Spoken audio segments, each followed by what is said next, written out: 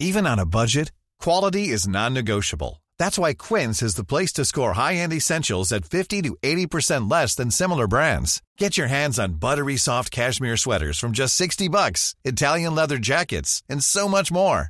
And the best part about Quince, they exclusively partner with factories committed to safe, ethical, and responsible manufacturing. Elevate your style without the elevated price tag with Quince. Go to quince.com/upgrade for free shipping and 365-day returns. Quality sleep is essential. That's why the Sleep Number Smart Bed is designed for your ever-evolving sleep needs. Need a bed that's firmer or softer on either side? Helps you sleep at a comfortable temperature? Sleep Number Smart Beds let you individualize your comfort, so you sleep better together. J.D. Power ranks Sleep Number number 1 in customer satisfaction with mattresses purchased in-store. And now, save 50% on the Sleep Number Limited Edition Smart Bed for a limited time. For J.D. Power 2023 award information, visit jdpower.com/awards. Only at a Sleep Number store or sleepnumber.com. One size fits all seems like a good idea for clothes until you try them on. Same goes for healthcare. That's why United Healthcare offers flexible, budget-friendly coverage for medical, vision, dental, and more. Learn more at uh1.com. You know, if you were to follow a busy doctor as he makes his daily round of calls, you'd find yourself having a mighty busy time keeping up with him. Time out for many men of medicine usually means just long enough to enjoy a cigarette. And because they know what a pleasure it is to smoke a mild, good-tasting cigarette, they're particular about the brand they choose. In a repeated national survey, doctors in all branches of medicine, doctors in all parts of the country were asked, "What cigarette do you smoke, doctor?" Once again, the brand named most was Camel.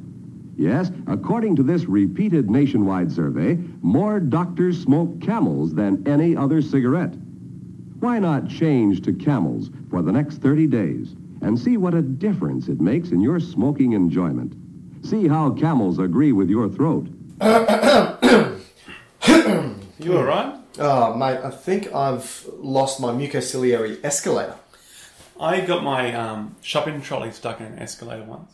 Oh, well, nothing to do with what I was saying, but I was talking... I don't think you know what a mucociliary escalator is. An escalator to your mouth. Well, okay, so that's the name of my rock band, Escalator to My Mouth. Oh. But what the mucociliary escalator is in my trachea, I've got a whole bunch of mucus and cilia. Cilia are those little fingers, right? And the mucus capture particles that I inhale, and the cilia throw these particles back up into the back of my throat, my pharynx, so I can swallow it into my stomach, and that's a good way of stopping particles. Disposing of particles. Yeah, but because of all of these smooth Camel cigarettes that I've been smoking, I'm glad you said cigarette. I think I've killed off the mucociliary escalator. Well, you at least stunned it. Yeah. Is that what happens? Do they die or do you stun it? I think they will eventually... I think the term is metaplasia, which means a changing in form. But I think initially it's the chemicals in cigarette are ciliostatic. So they just stop them? Stun them. Stun them. Mm. And so this is why, so your mucus still captures those particles, but the cilia doesn't throw it back up for you to swallow into your stomach. So the particles, over time, due to gravity, just fall down into your lungs. Maybe. Yeah. But I think over time, if you're going to keep smoking, you actually lose the cilia. Wow. So I think initially they're just stunned. And you just can't get those particles out of your lungs. And there we go. I go to sleep. I lay down for 9 to 14 hours. What? You sleep that long? I need that amount of time. And then I wake up and all the particles in my lungs. So I've got to cough for the first 1 to 2 hours. That's the smoker's cough. Yes. That's and right. Again, it's because every day I can't help but take a visit to Flavortown. Sure where this is going. I don't smoke. That's the thing. See, It sounds like you did. Was repartee, and this was a back and forth. This was scene.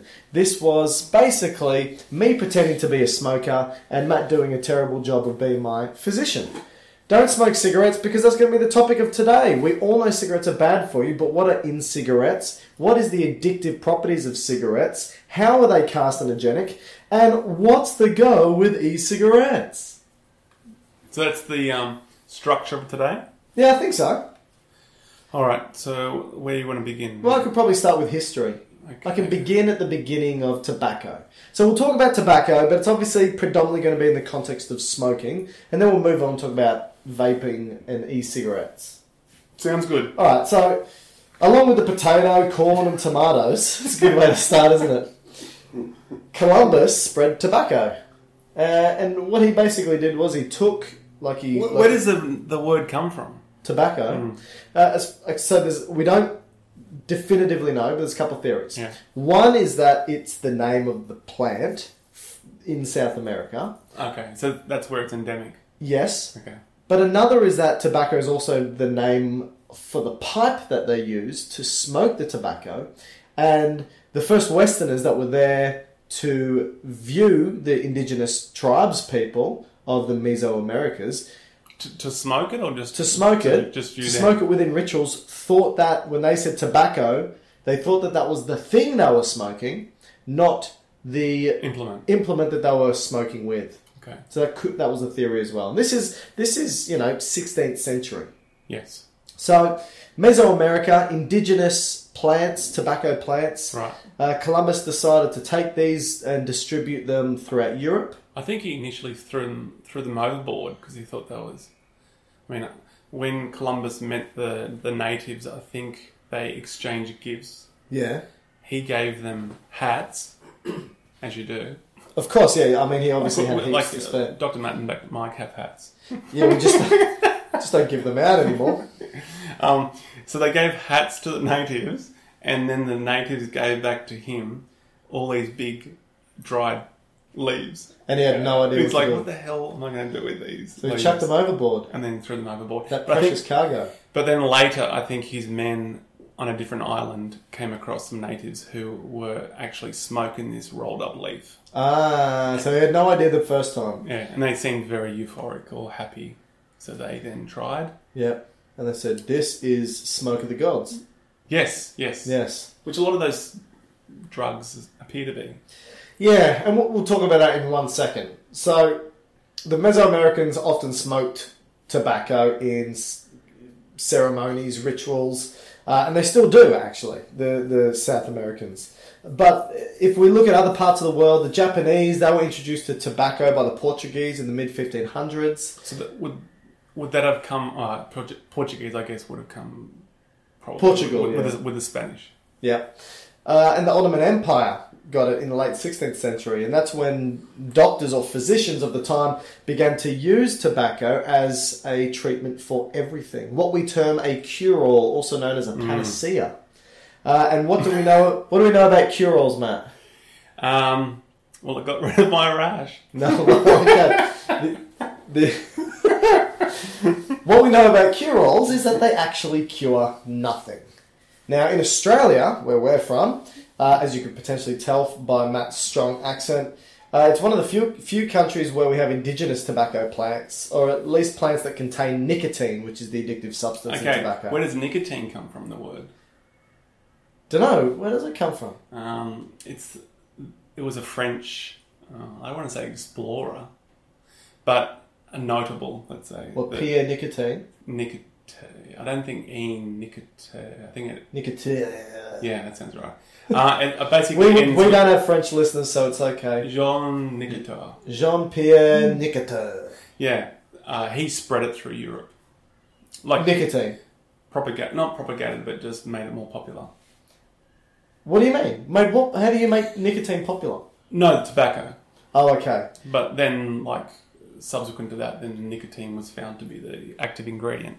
Okay. Which then becomes important because we know that nicotinic receptors are named after the nicotine. So really, I guess the nicotinic receptors are named after a French guy. Oh, okay. Well, basically everything in the body is named after some old dead white guy. True. So we're moving away from that.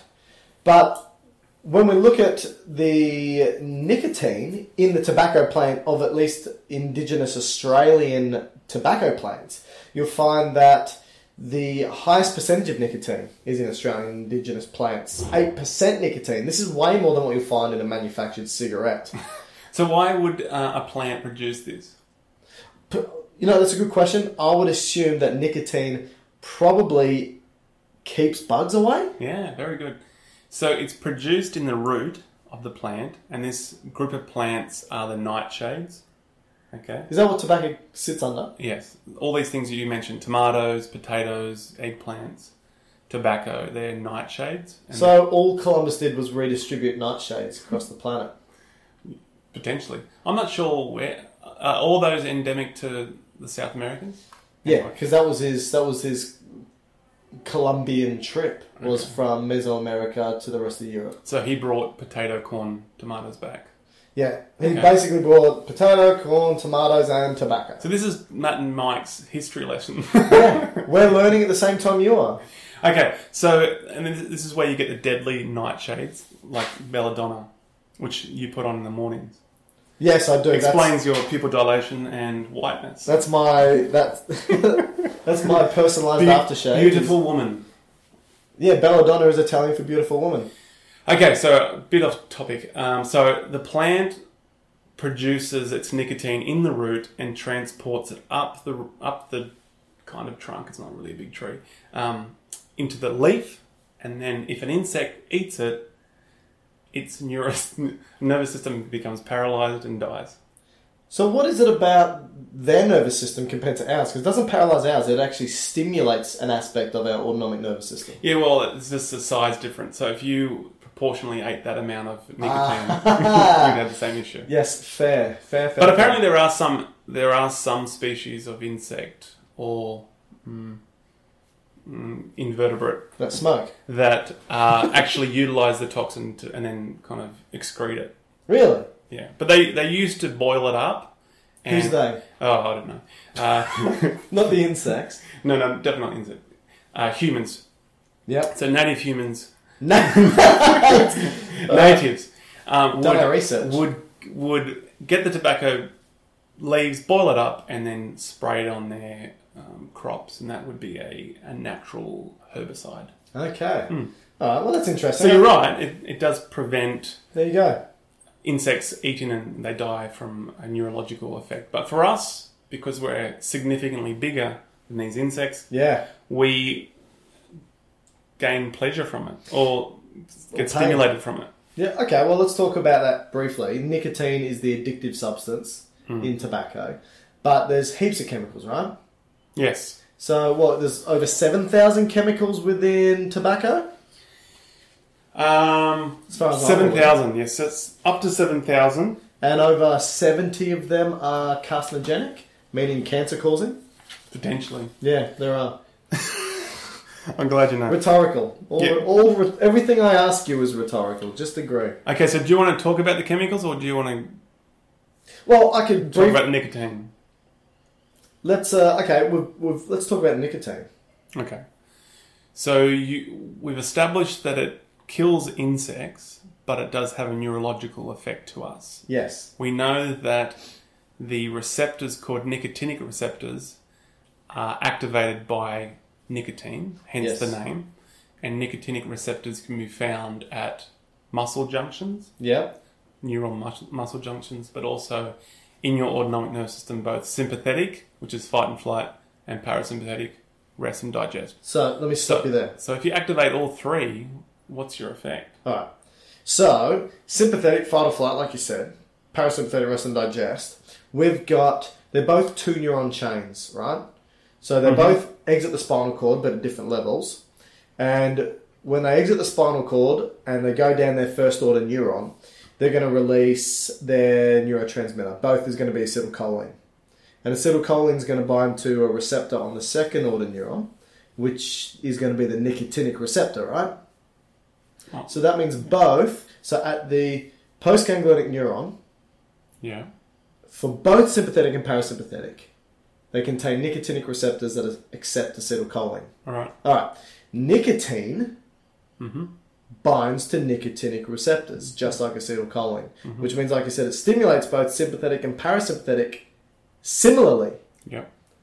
And you said it's also at neuromuscular junctions. Correct. Okay, so my thought would be, in organs that both the sympathetic and parasympathetic nervous system co-innervate, which most of them do. They negate each other? Well, a lot of them would. Is this a question? It's a rhetorical one. Okay, well, keep going. They negate each other. Okay. And that's most organs that they innervate, except one. The heart. So the parasympathetic doesn't innervate the heart? Parasympathetic does innervate the heart, but think about how the vagus nerve, which is the branch of the parasympathetic, innervates the heart. What does it do to it? Slows down the speed. Okay, speed. Now, when we look at the sympathetic nervous system innervating the heart, what does it innervate? Speed and contractility. And the vasculature too, right? Like the coronaries? Yeah. So if you look at the way it works, you've got sympathetic. It's going to not just speed the heart up, but increase the contractile force. And you're not going to have a negation of that from the parasympathetic nervous system. But also when you compare sympathetic versus parasympathetic, when you constrict your blood vessels, that's the action. The inaction is simply a dilation. Okay. Does that make sense? So your effect is you get a more powerful heartbeat and an increase in blood pressure? Correct. Okay. And that's going to be the primary effect of nicotine. Physiologically? Physiologically. Okay. Does that make sense? Yeah. And because it's such a neuromuscular junction, I assume you're going to get some activation there, so maybe jittery? Yeah, I guess. Or maybe you just have more energy to move. Okay. Do you feel like you want... Obviously, you've smoked before. No. Never? Never smoked a cigarette in my life. Really? Yeah. I've smoked a cigar, but you don't inhale that. But you're going to absorb it. I've never inhaled a cigarette into my lungs. Wow. Yeah. There you go. Yeah, there you go. Have you inhaled a cigarette into your lungs? Plenty. Oh, okay. I mean, I've never... Then you tell me the effects. I can't really think of the effects. Okay. I mean, I really wasn't paying attention at the time. So, did you have more energy? Maybe. No, I don't think you would have more energy. I think it improves just your general feeling of... I wouldn't say euphoria, but you just feel a bit happier. And do you think that's going to be those peripheral effects, or do you think that's more of a central nervous system? I would have thought maybe it's probably more dopamine reward feedback or something. Yeah, I'd agree. You've got nicotinic receptors in the brain as well, not just the peripheral and autonomic nervous system. And that's going to release dopamine, GABA, and it's going to have an effect with the reward system. Right. So if you smoke tobacco and you get used to this effect of nicotine, then you're going to want it more and you're going to crave it. And then when you have it, you're going to get that wave of, oh yeah, Flavor Town. Okay. So it's not necessarily that it's having an actual beneficial effect on you, it's just satisfying a craving. Right, or removing a withdrawal. Yeah, that's right. So probably every time you're not smoking, you're exhibiting withdrawal symptoms. So does that mean it has a very short kind of half-life? Like, does that mean, like, you become addicted quickly to it and then reliant on it? And therefore, if you haven't received it within, I don't know, an hour, you are kind of in a withdrawal. Absolutely. It's very addictive. Is there any stats on, because you hear things thrown around that it's the most addictive chemical. Have you come across anything that talks about that? I've read in passing in a legitimate document that it is comparable to that of heroin addiction. Wow. Have you read the same? No, I've just heard it anecdotally, but I've never really paid attention. No, that's not saying that just because it's as addictive doesn't mean it's as bad. Yeah. To be honest, smoking may potentially be worse. It results in more deaths, but that's just probably because more people are using it. Before we move on to the other chemicals, can I just give a couple of stats about smoking? What, health detriments? Yeah. Or the number of people having it? No, the number of smokers. Yeah, just do the numbers because I think we will cover the health detriment later. Yeah, just the numbers. Just so we've got a context here, right?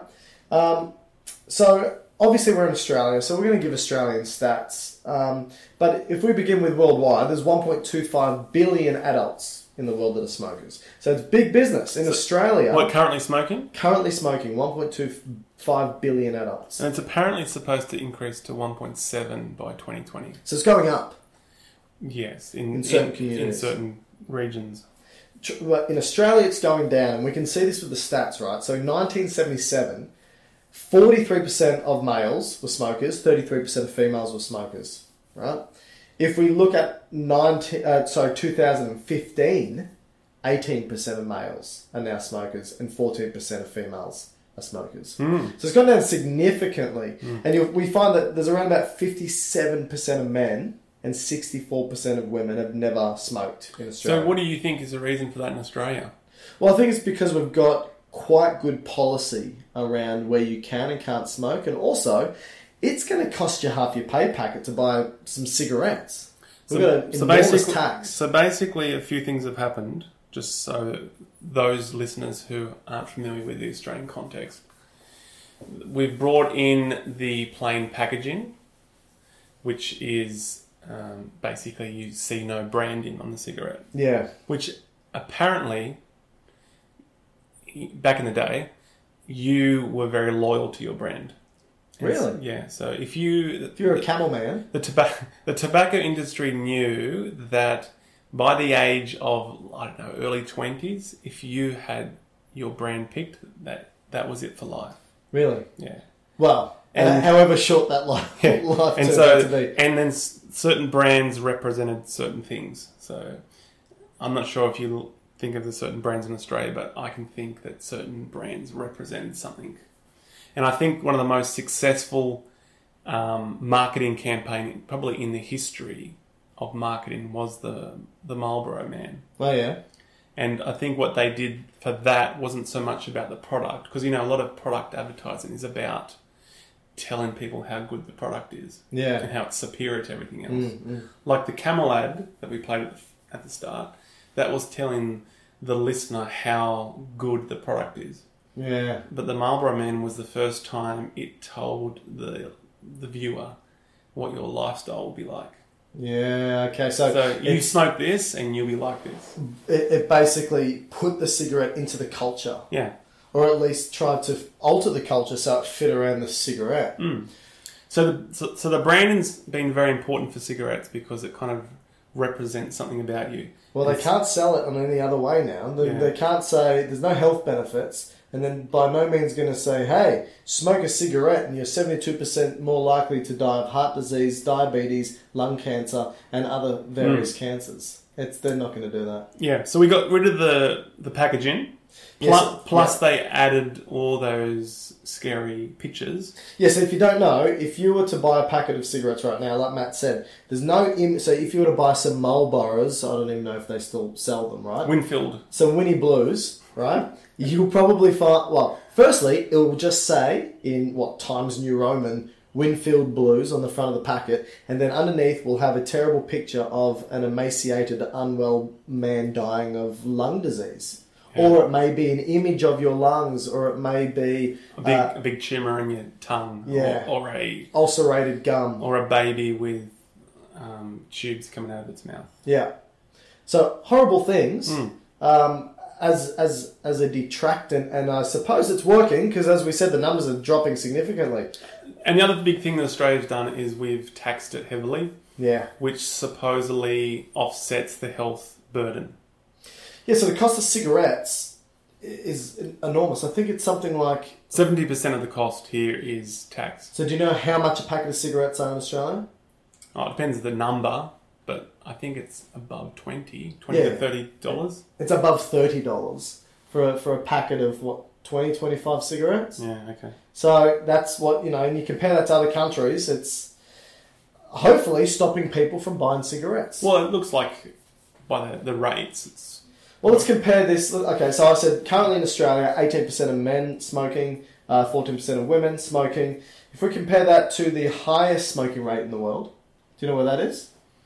I'll give you a hint. Yeah. Gobble, gobble. Hungary. No, fair enough. No, Turkey.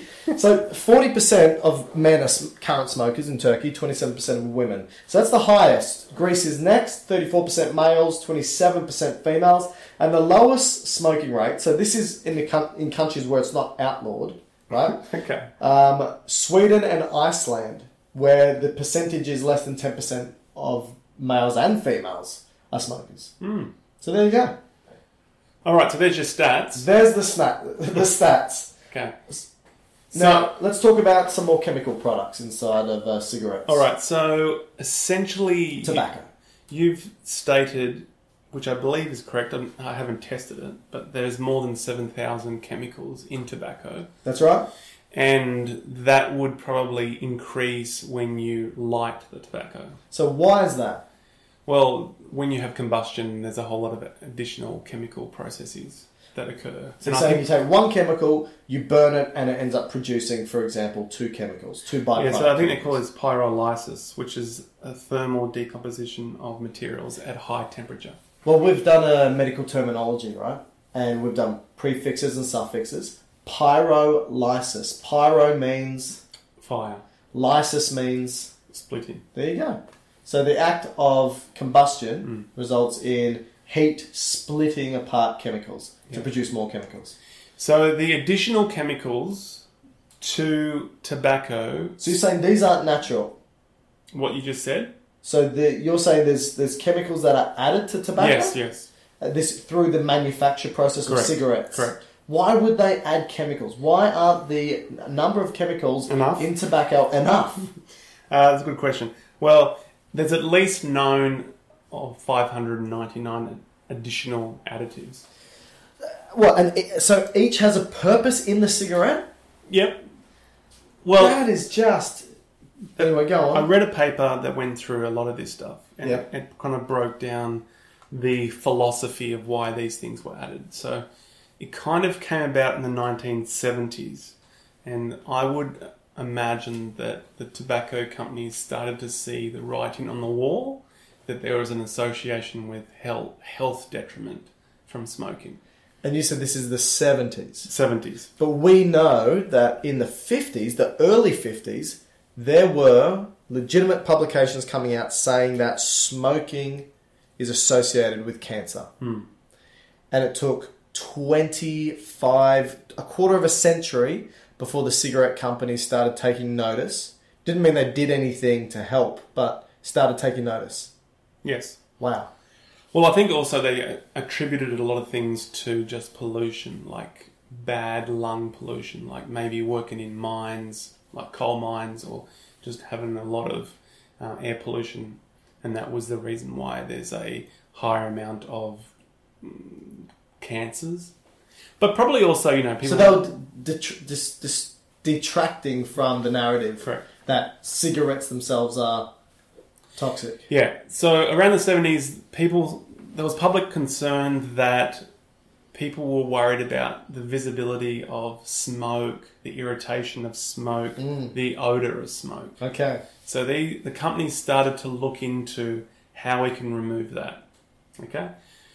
Before I go into what these are, the first thing just to get our head around is how the cigarette are basically made. Okay. So what kind of happens is they get the tobacco plant. So instead of like cigars, is a cigar basically just a rolled up tobacco leaf? That's it. Okay. That's it. It's dried and rolled and compacted and dried and rolled and compacted and continuously. So for cigarettes, at least from the 70s onwards, they use something they call a sheet, a tobacco sheet. I've heard the name sheet before, like a sheet of paper. Yeah, and so what they do here is they basically get all the components of the tobacco plant, and this could be all the scraps that's left on the floor as well. So the kind of the shards and the dust and all that, and they kind of put it all together. What do you mean? You're saying that they get the tobacco leaves and chop it up, and then what? Like all the rest of the plant as well. They kind of all combine into a slurry. Okay. Then they add additional chemicals and fillers and glues because they want it to bind it together. Oh. Okay. Yeah.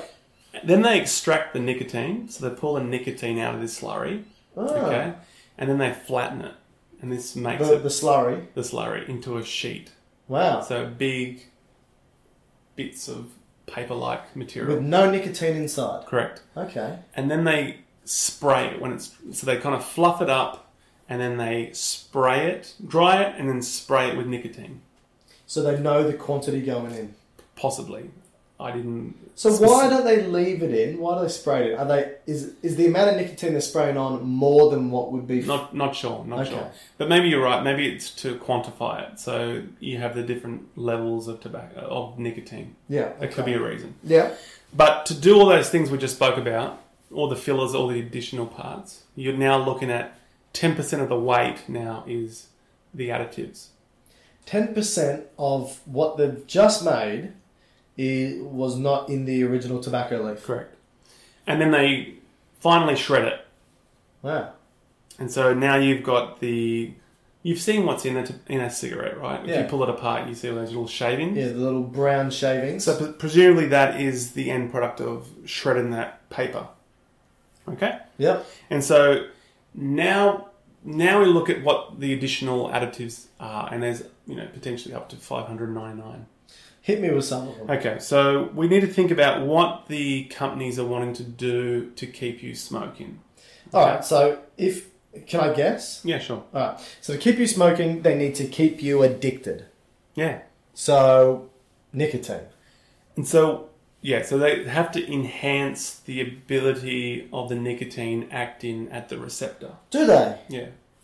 So they don't just rely upon the endogenous nicotine within the tobacco leaf.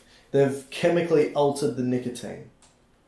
Well, I'm not sure necessarily the nicotine, but they just want to make the delivery, the bioavailability in your blood enhanced. So there's some adders that Correct. Additives. So what are they? So there's additives that will enhance the nicotine delivery. That's to get into your body.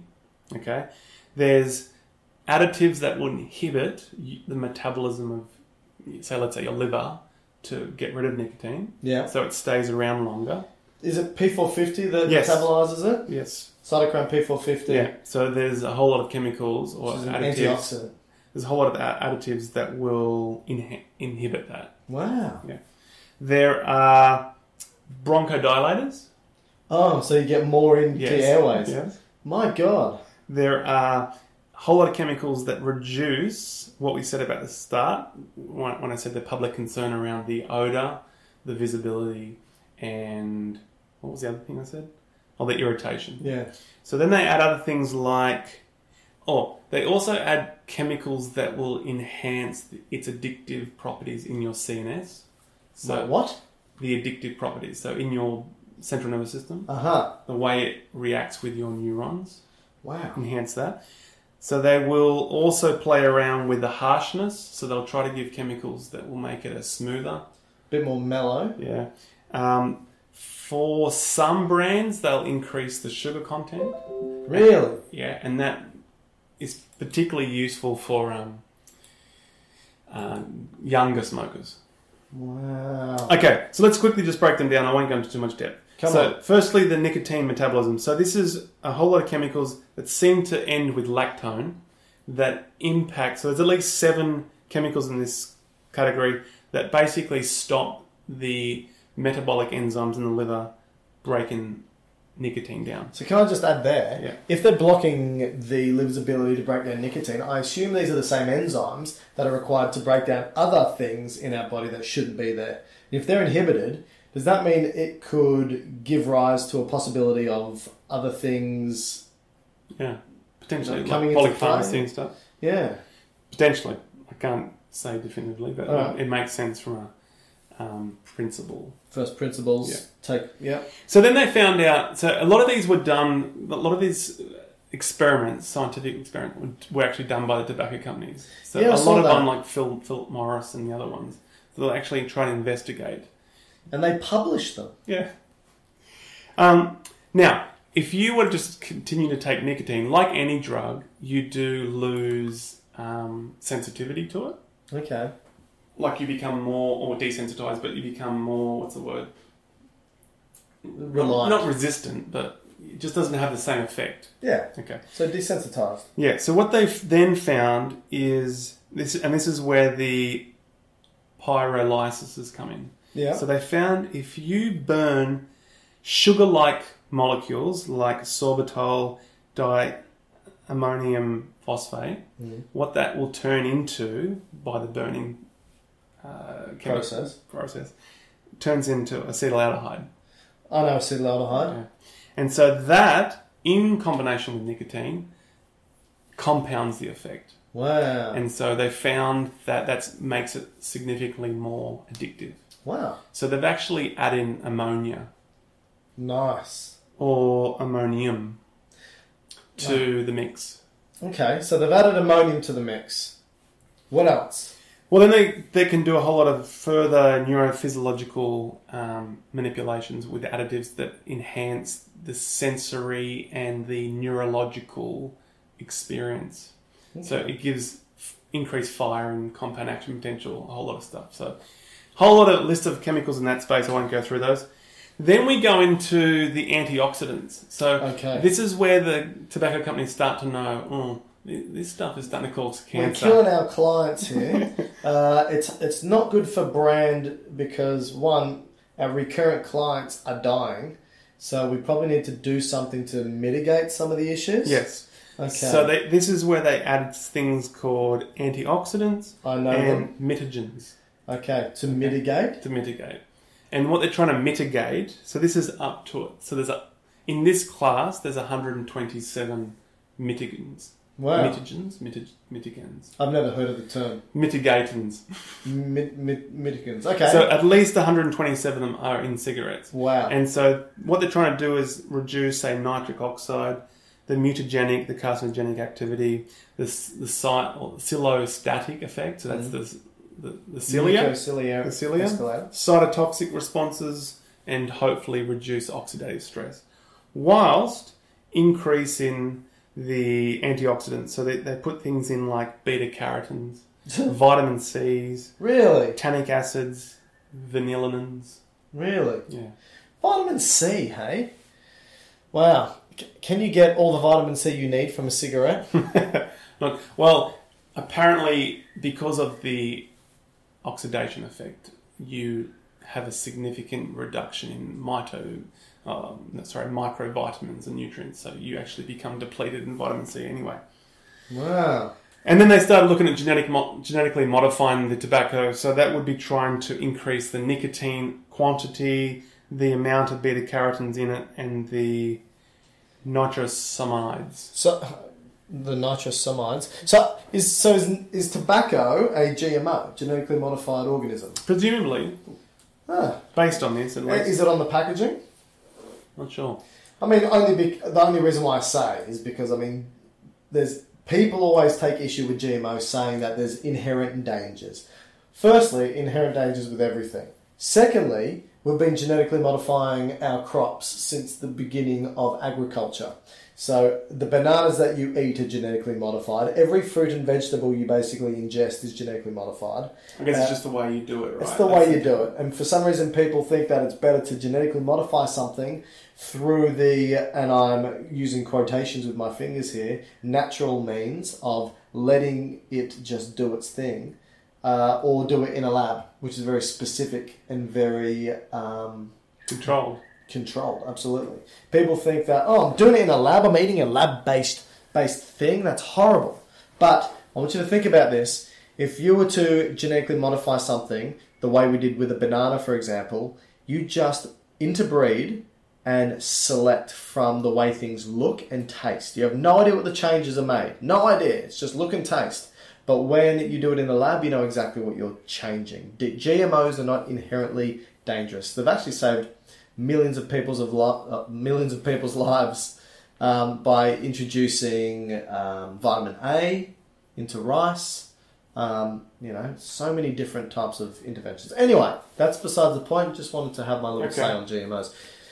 So just because tobacco may be GMO doesn't mean it's bad, but I'm telling you tobacco is bad anyway. If you want a drug that'll lessen your lifespan, tobacco's the one for you.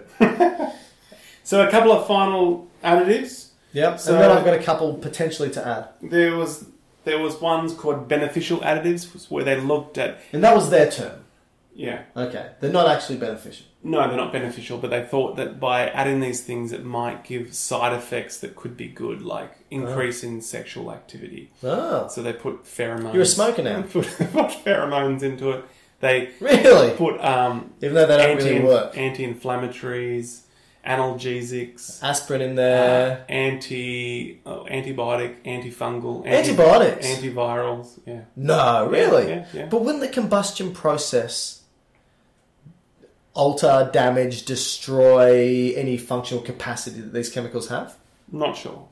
That's interesting. So they basically just went, you know what, let's just chuck everything we've got into these little death sticks and see what happens. Particularly with some, because then when we looked at something like, well, you said the effect of nicotine is to vasoconstrict. Yes, it can do. That can cause problems.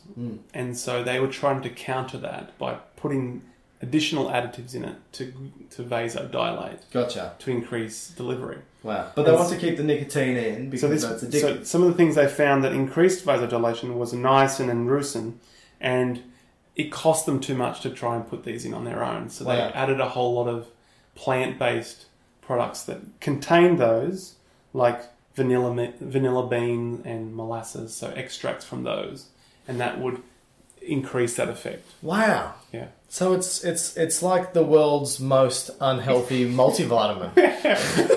And then finally, they tried to negate all the side effects or the symptoms that they create, like coughing and hoarseness and so forth. So they add things like menthol to be smoothing. They add local anaesthetics. To numb. They add chocolate and coca, my God, which is theobromine, which again is something from the gods. And that's we actually use theobromine, not so common anymore, but they put theobromine in some medications for asthma, so it's a bronchodilator. Yeah. So you get the bronchioles really dilated, you get more nicotine in. My God. And then you just add all the sugars and sweeteners to attract the younger population, because they probably prefer a smoother, sweeter taste. Smoother ride. I'll tell you what, it's... Okay, when I was reading this, I was going, oh my God, this is crazy. Yeah, I can't believe this. So you probably, if you're a consistent listener of ours, you probably find that, you know, as health communicators, we often try to remain impartial and present the evidence. But in this case, the evidence demonstrates that there's no need to be impartial with cigarettes. They're horrendous and they will definitively shorten your life. Some other things that are within cigarettes. Okay. Lead. Where's that come from? So I don't know if these are added or these are part of the leaf itself. So lead, cyanide, cadmium. That's never good. Mercury. Okay. And obviously the addictive nicotine. Now, again... But nicotine on its own is relatively safe, right? It is relatively safe. Again, addictive properties, but relatively safe. So it will have a physiological response. Yes. But all the detriment that comes from smoking is probably not from nicotine. Yeah, that's true. So all those chemicals that I kind of went through are probably the cause, plus, you know, what's inherent with tobacco and burning it, is probably the reason for all the carcinogenic properties rather than nicotine per se. Yeah, I agree. As best we know. And I think we should stipulate that, because we're committing our own logical fallacy here, by simply just naming chemicals and going, ooh, bad, because they sound bad. We should stipulate that everything is toxic depending on the dose. Everything's a poison depending on the dose. True. Now, potentially, a lot of these chemicals could be innocuous at the doses that are in cigarettes. That's true. We should make that point. But we know definitively that the cumulative ingestion of cigarettes isn't innocuous at all. It's deadly. All right. So this should now lead us into the health issues associated with smoking cigarettes. Oh, so the The bad effects. Bad effects, Right. yeah. So let me start with just general stats, then we can go specific. What do you reckon? Sounds good. All right, so a lifelong smoker. So I'm just going to throw stats at you, everybody, so get your pen and paper ready. A lifelong smoker will lose an average of 10 years from their life. And Matt, you stop me at any point if you want to discuss, right? So is that based on an amount? Or that's just averaging a person? That's averaging somebody who's going to be a consistent daily smoker throughout their life. Okay. They will lose an average of 10 years from their life. So, average. So, obviously, plus or minus. Mm-hmm.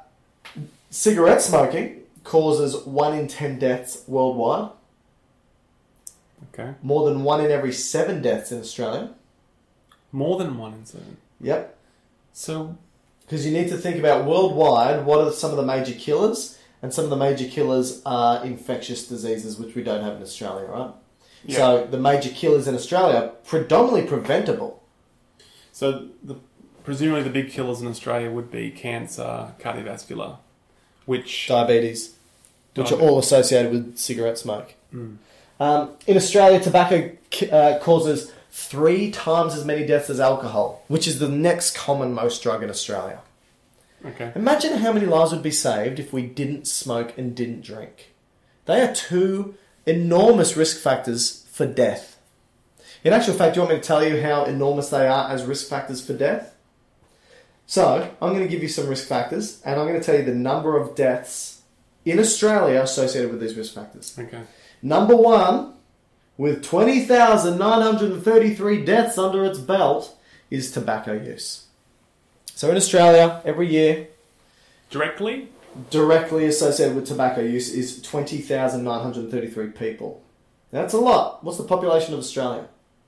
25 million? Yeah. Okay, about 25 million. The second biggest risk factor is all dietary risks. So that means you are or are not eating particular foods that you probably should or should not eat. Okay. That's responsible as a risk factor. So these aren't necessarily definitively causes, but can be directly associated with these things. 19,876 people. High blood pressure is third, killing again nearly 20,000 people. Overweight... But you could argue with hypertension that tobacco might feed into that. Absolutely. Yeah. This is how it's all interwoven. Okay, so let's have a look at this, right?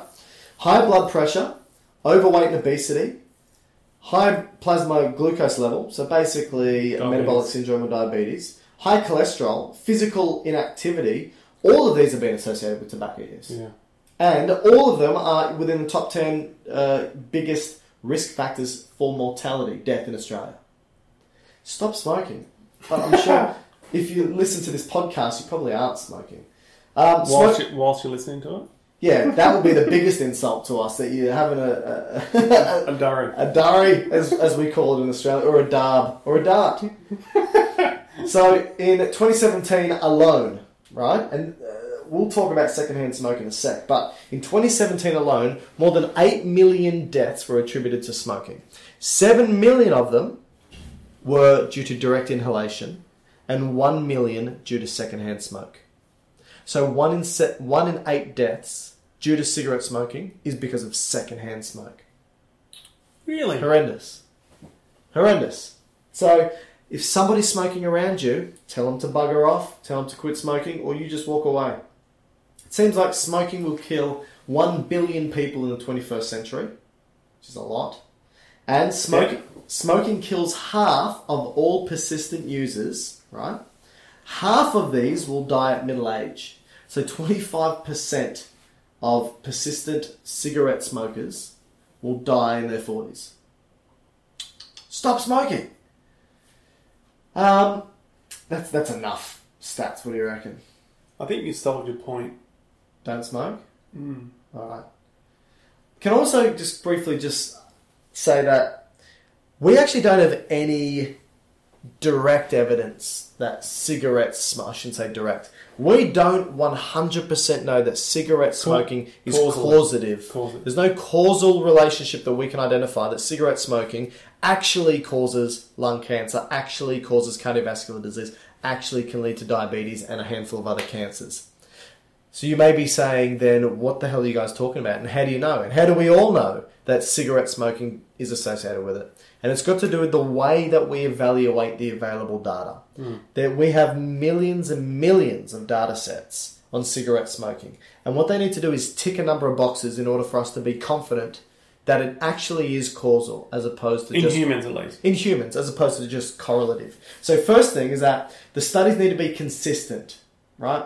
So every study needs to continue to demonstrate that there's an association between smoking and these diseases. Yeah. Second thing is the strength of the association, right? Statistically, it needs to be significant in order for us to be confident. Yeah. Specificity. So can we predict what the outcome will be, knowing what the actual intervention is? So knowing that individuals are smoking, could we predict what the outcome may be? And the thing is, yes, we can with the current studies. Could we predict that if you smoke X amount of cigarettes, that you're going to have this increased likelihood? And yes, we can. Stop it? Or stop smoking? That's right. Temporality. That's basically, do we know that smoking precedes the disease? And again, yes, we do. Yep.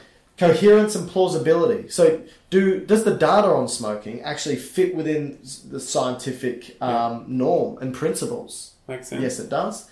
Is there a dose response? Do more cigarettes you smoke result in more severe outcomes? Yes, they do. And the last one is that, can we perform experiments that mimic this process and we get the same results? And the answer again is yes, so animal models. Because we can't perform a randomized double-blind control trial for cigarette smoking because it's unethical. You can't get 100 people to smoke cigarettes and 100 people to not smoke cigarettes and measure the outcome. You're not going to get ethical approval because we know that you're sending those people into an early grave. Good point. Anything you'd like to add about disease and death? Well, I'll just put in some... The harm... What type of disease is that? What type? The harm associated with the degree and the duration of exposure. All right. So we have the immediate effects. So this will basically happen if you just lit up a cigarette now. So if you just lit one, puffed away, doing it. These are the things that would happen almost immediately. You would have, in a single puff, 10 to the 15 free radical production. One followed by 15 zeros. Yes. Free radical production. Just in a puff. And that's through the gas phase. And then in the tar phase, which is another chemical reaction, that would have its own free radicals. So what are these gas phases and tar phases? It's just the different phases of the chemical reaction that's occurring. So I think... In the cigarette or in the body? No, in the cigarette, as you inhale in it. Okay. So these free radicals... are occurring in your body. Your body is making them? Yes, in response to the gas phase, which is the phase of combustion that's non-solid, I guess. Can I say what free radicals are? Yeah, please do. So free radicals are molecules that are produced in the body that pretty much, they need some electrons. They're missing an electron or a couple, and they need these electrons to make themselves whole or happy or comfortable. And they find these electrons by just pulling them off biological tissue. And what would that do as a detriment? Well, it damages tissue. Like proteins, like DNA? It damages cells, proteins, DNA. You damage DNA, you're going to increase likelihood for errors and cancers being produced. Mutations. That's right. Okay, so we said this before, but another immediate effect is you have a depletion of micronutrients. This is like things like vitamin C's, vitamin D's, A's, etc. So you'll get a depletion almost immediately. So people who do give up smoking, they find that these levels start to increase again. Inflammation. So I'm going to stop you there. So a lot of these are fat soluble. How does it reduce the amount of vitamins that is dissolved or stored, I should say, within either your liver or within the fat of your tissues? Not sure. I didn't look into the mechanism behind it, but there are some changes in the way that lipid profile is coordinated. Is it liver or is it body? For the vitamins? Yeah. Not sure. Okay. Well, vitamin C's are water. The other ones I mentioned were fat. DECA. So D, E, K, and A are all fat. I'm not sure. Yeah. Anyway. Okay. Increased inflammation.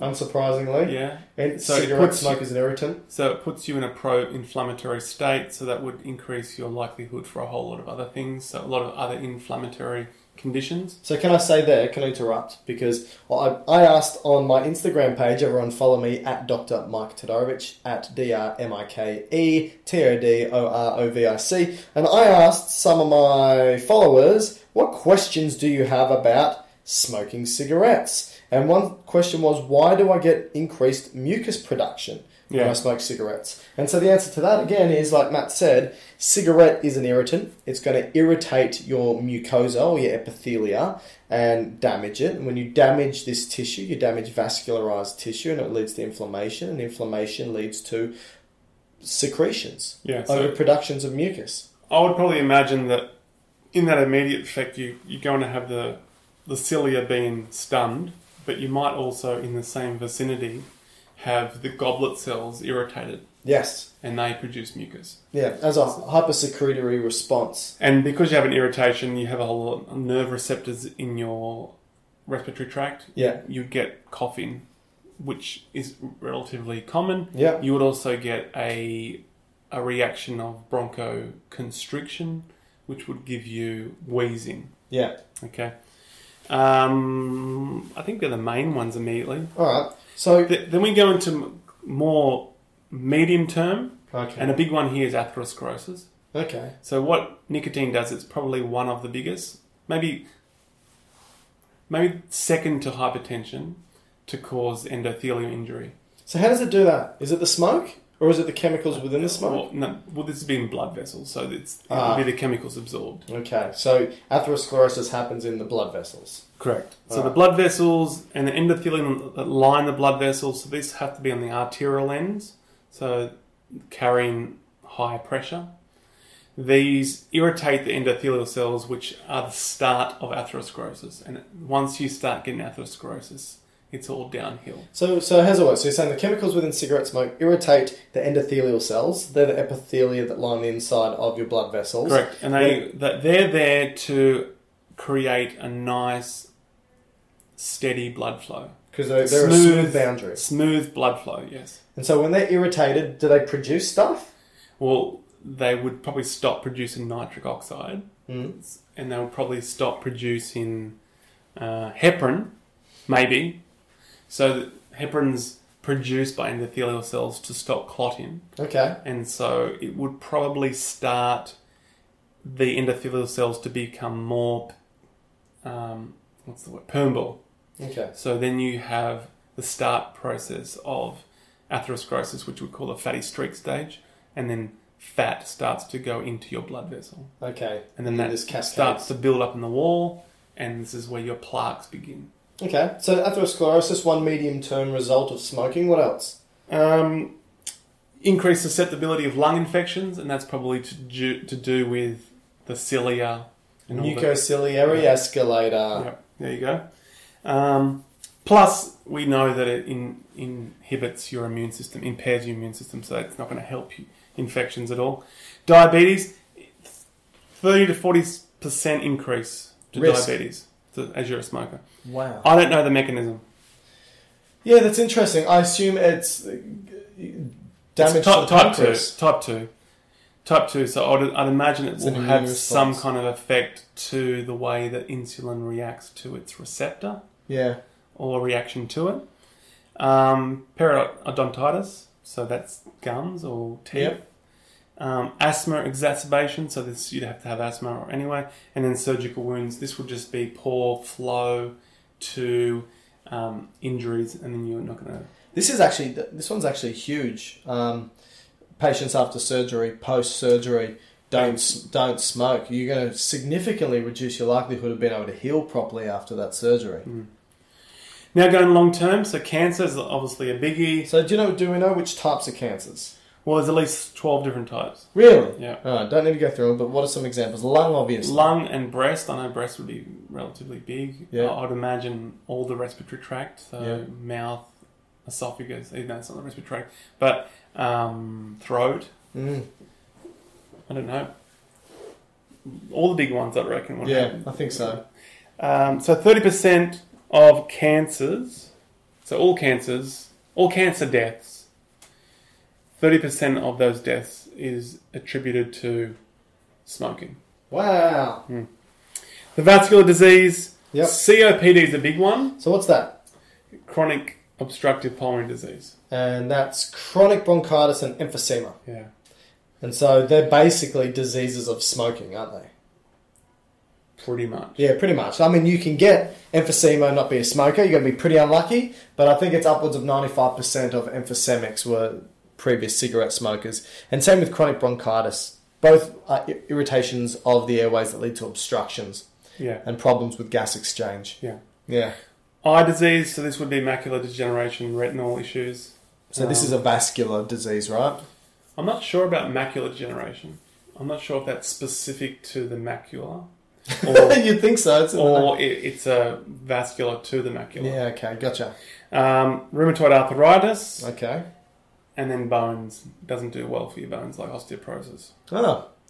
That's a lot of diseases and disorders that smoking is associated with. And then you go to the mothers, the effect on the mother and the fetus. So you have decrease in chance of conception, increase in poor pregnancy outcomes like ectopics, placental issues, and then you have all the congenital effects on the fetus. And also increase likelihood of spontaneous abortions too. Yeah. Yeah. And remember that if you are smoking and you're pregnant, that the child can come out and exhibit nicotine withdrawal symptoms. And so this is going to be irritability, How big constant is that? crying. Oh, is that right? Yeah, constant crying, difficult to console. Very similar to the types of effects you get with heroin. Wow. Yeah. How long would that take to... I don't know. I don't know how long that would take, but it can happen. And the other thing is, remember, Matt just stated, there's 7,000 chemicals in cigarettes. Heaps of things cross the blood placental barrier. And that can include things like lead, cadmium, cyanide, mercury. All these things can potentially get to the fetus and harm the fetus. It's not worth it. Not worth it in the slightest. So let's finish. I've got some No, questions. we're going to talk about e-cigarettes. Oh. Yeah. Okay, well, you do that really quickly. Okay, so the question is, e-cigarettes or vaping, is it dangerous? Is it better than smoking? This is the main question I got on Instagram, and this is basically going to be my summary for it. So, cigarettes contain 7,000 different chemicals, 70 of which are carcinogenic.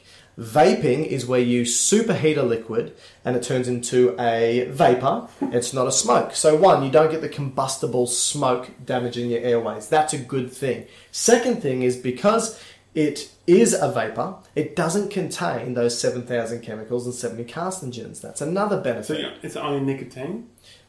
In Australia, nicotine is illegal to be added to these liquids that people are vaping. It's illegal. Illegal, not allowed. Right, in Australia. To add to it, but they come with it? It's illegal to purchase it. It's illegal to add it.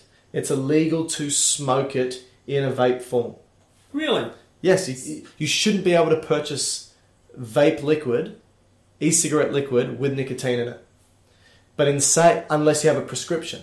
However, we've tested the liquid and we've found that up to 70% of them have high amounts of nicotine. So you are getting your nicotine hit regardless.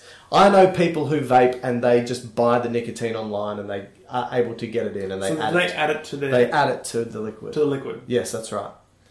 So the people you see vaping, technically all that they're doing is just mimicking the smoking behaviour, not preventing the nicotine withdrawals. So that's what they think, but they're actually, statistically, they are taking in nicotine and getting the hit. They think they're not, but up to 70% of these liquids do contain high amounts of nicotine. So they are getting that hit, whether they think they are or they're not. So that's so no combustible smoke, that's a benefit.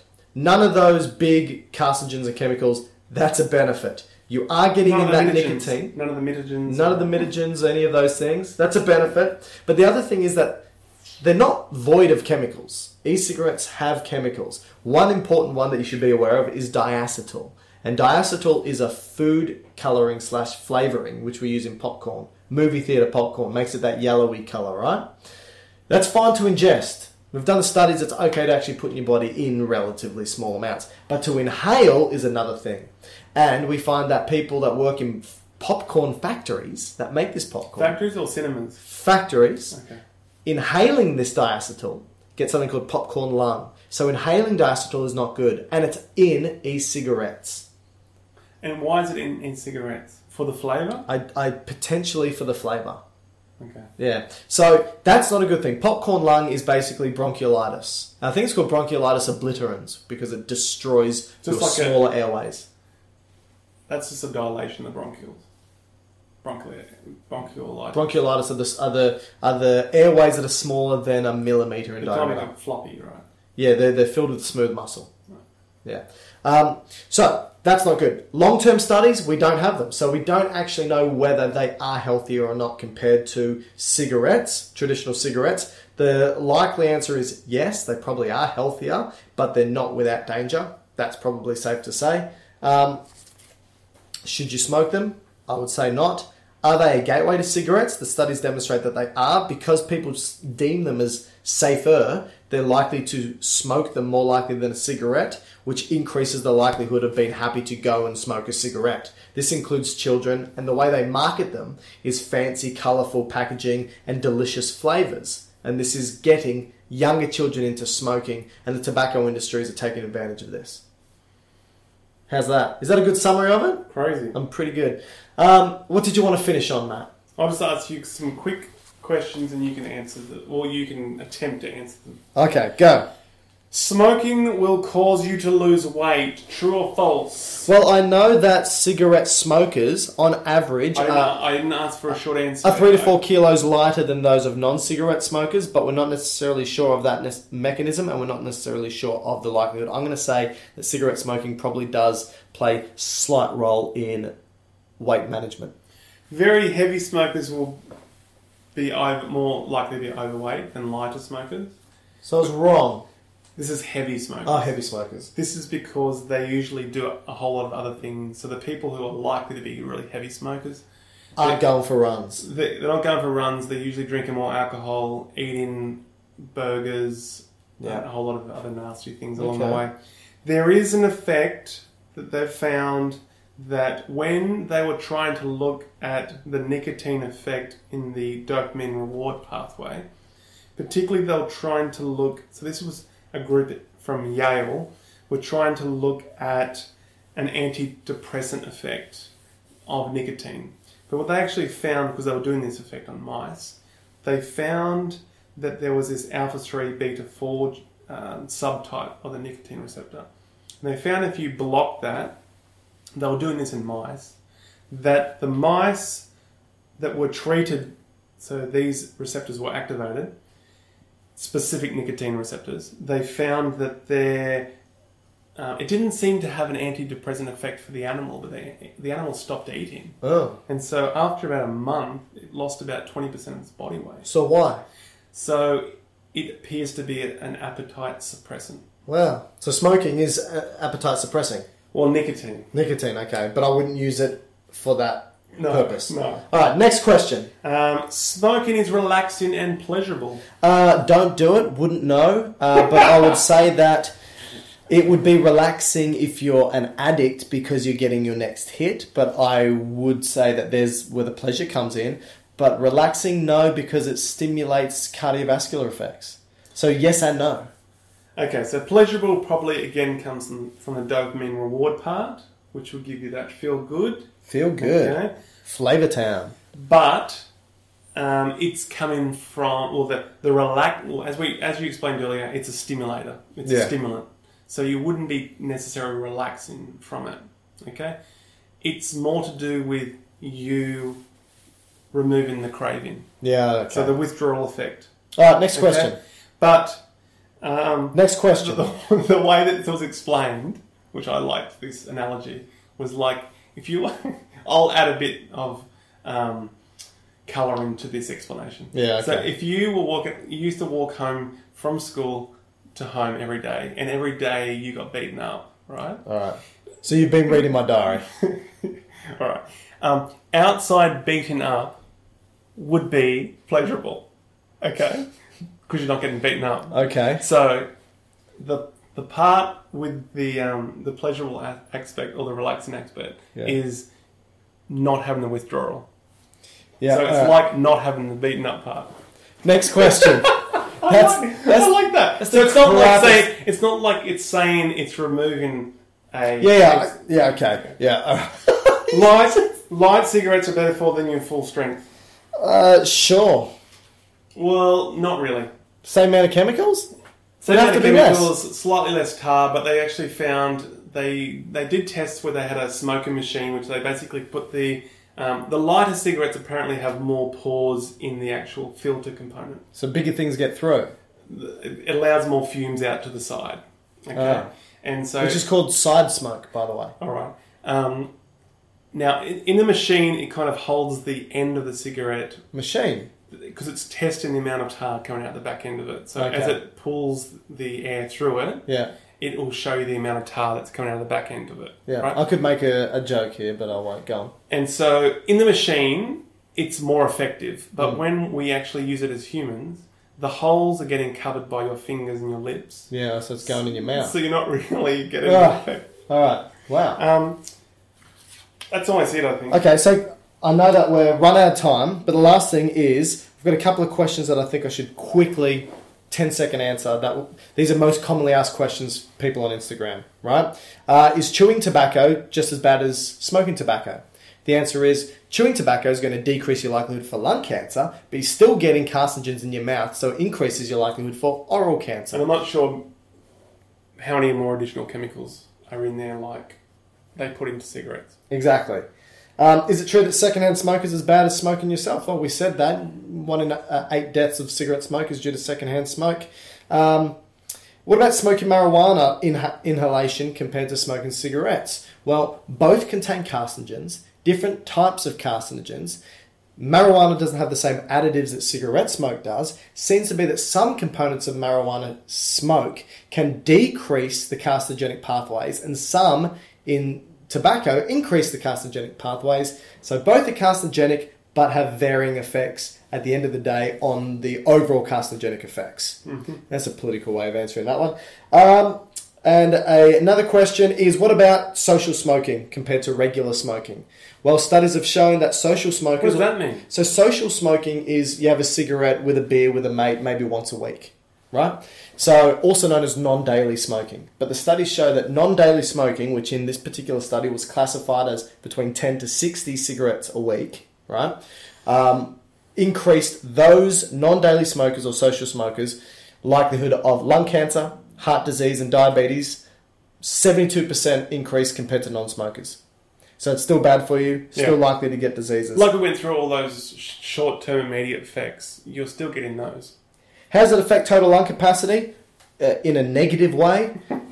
Even they did a study on I think they were Thai individuals between the ages of 15 and 18 who were smokers. So obviously they hadn't been smoking for very long, and they compared their lung capacity, their forced expiratory volume, so how much air they could forcefully exhale, and they found that compared to non-smokers, the non-smokers could forcefully exhale 3 litres of air, and these 15 to 18-year-old smokers, only 2.5 litres of air. So half a litre difference just from 15 to 18-year-old smokers. Unless you get COPD, which then you get an increase in total lung capacity, but it's all dead space. Yes, exactly right. So yeah, your normal lung surface area is going to be a tennis court, and with COPD, after many years of smoking, is going to be a table tennis court. I'll finish it there. You happy? Yeah. There's a lot. It's surprising. It is surprising. We knew it all, but when you get a chance to kind of go through a bit of it, it's frightening. It's frightening that it's still available and is still so rampant worldwide. Especially with the e-cigarettes. So it seems like we're going around the same whole circle again. I know. Anyway, thank you everyone.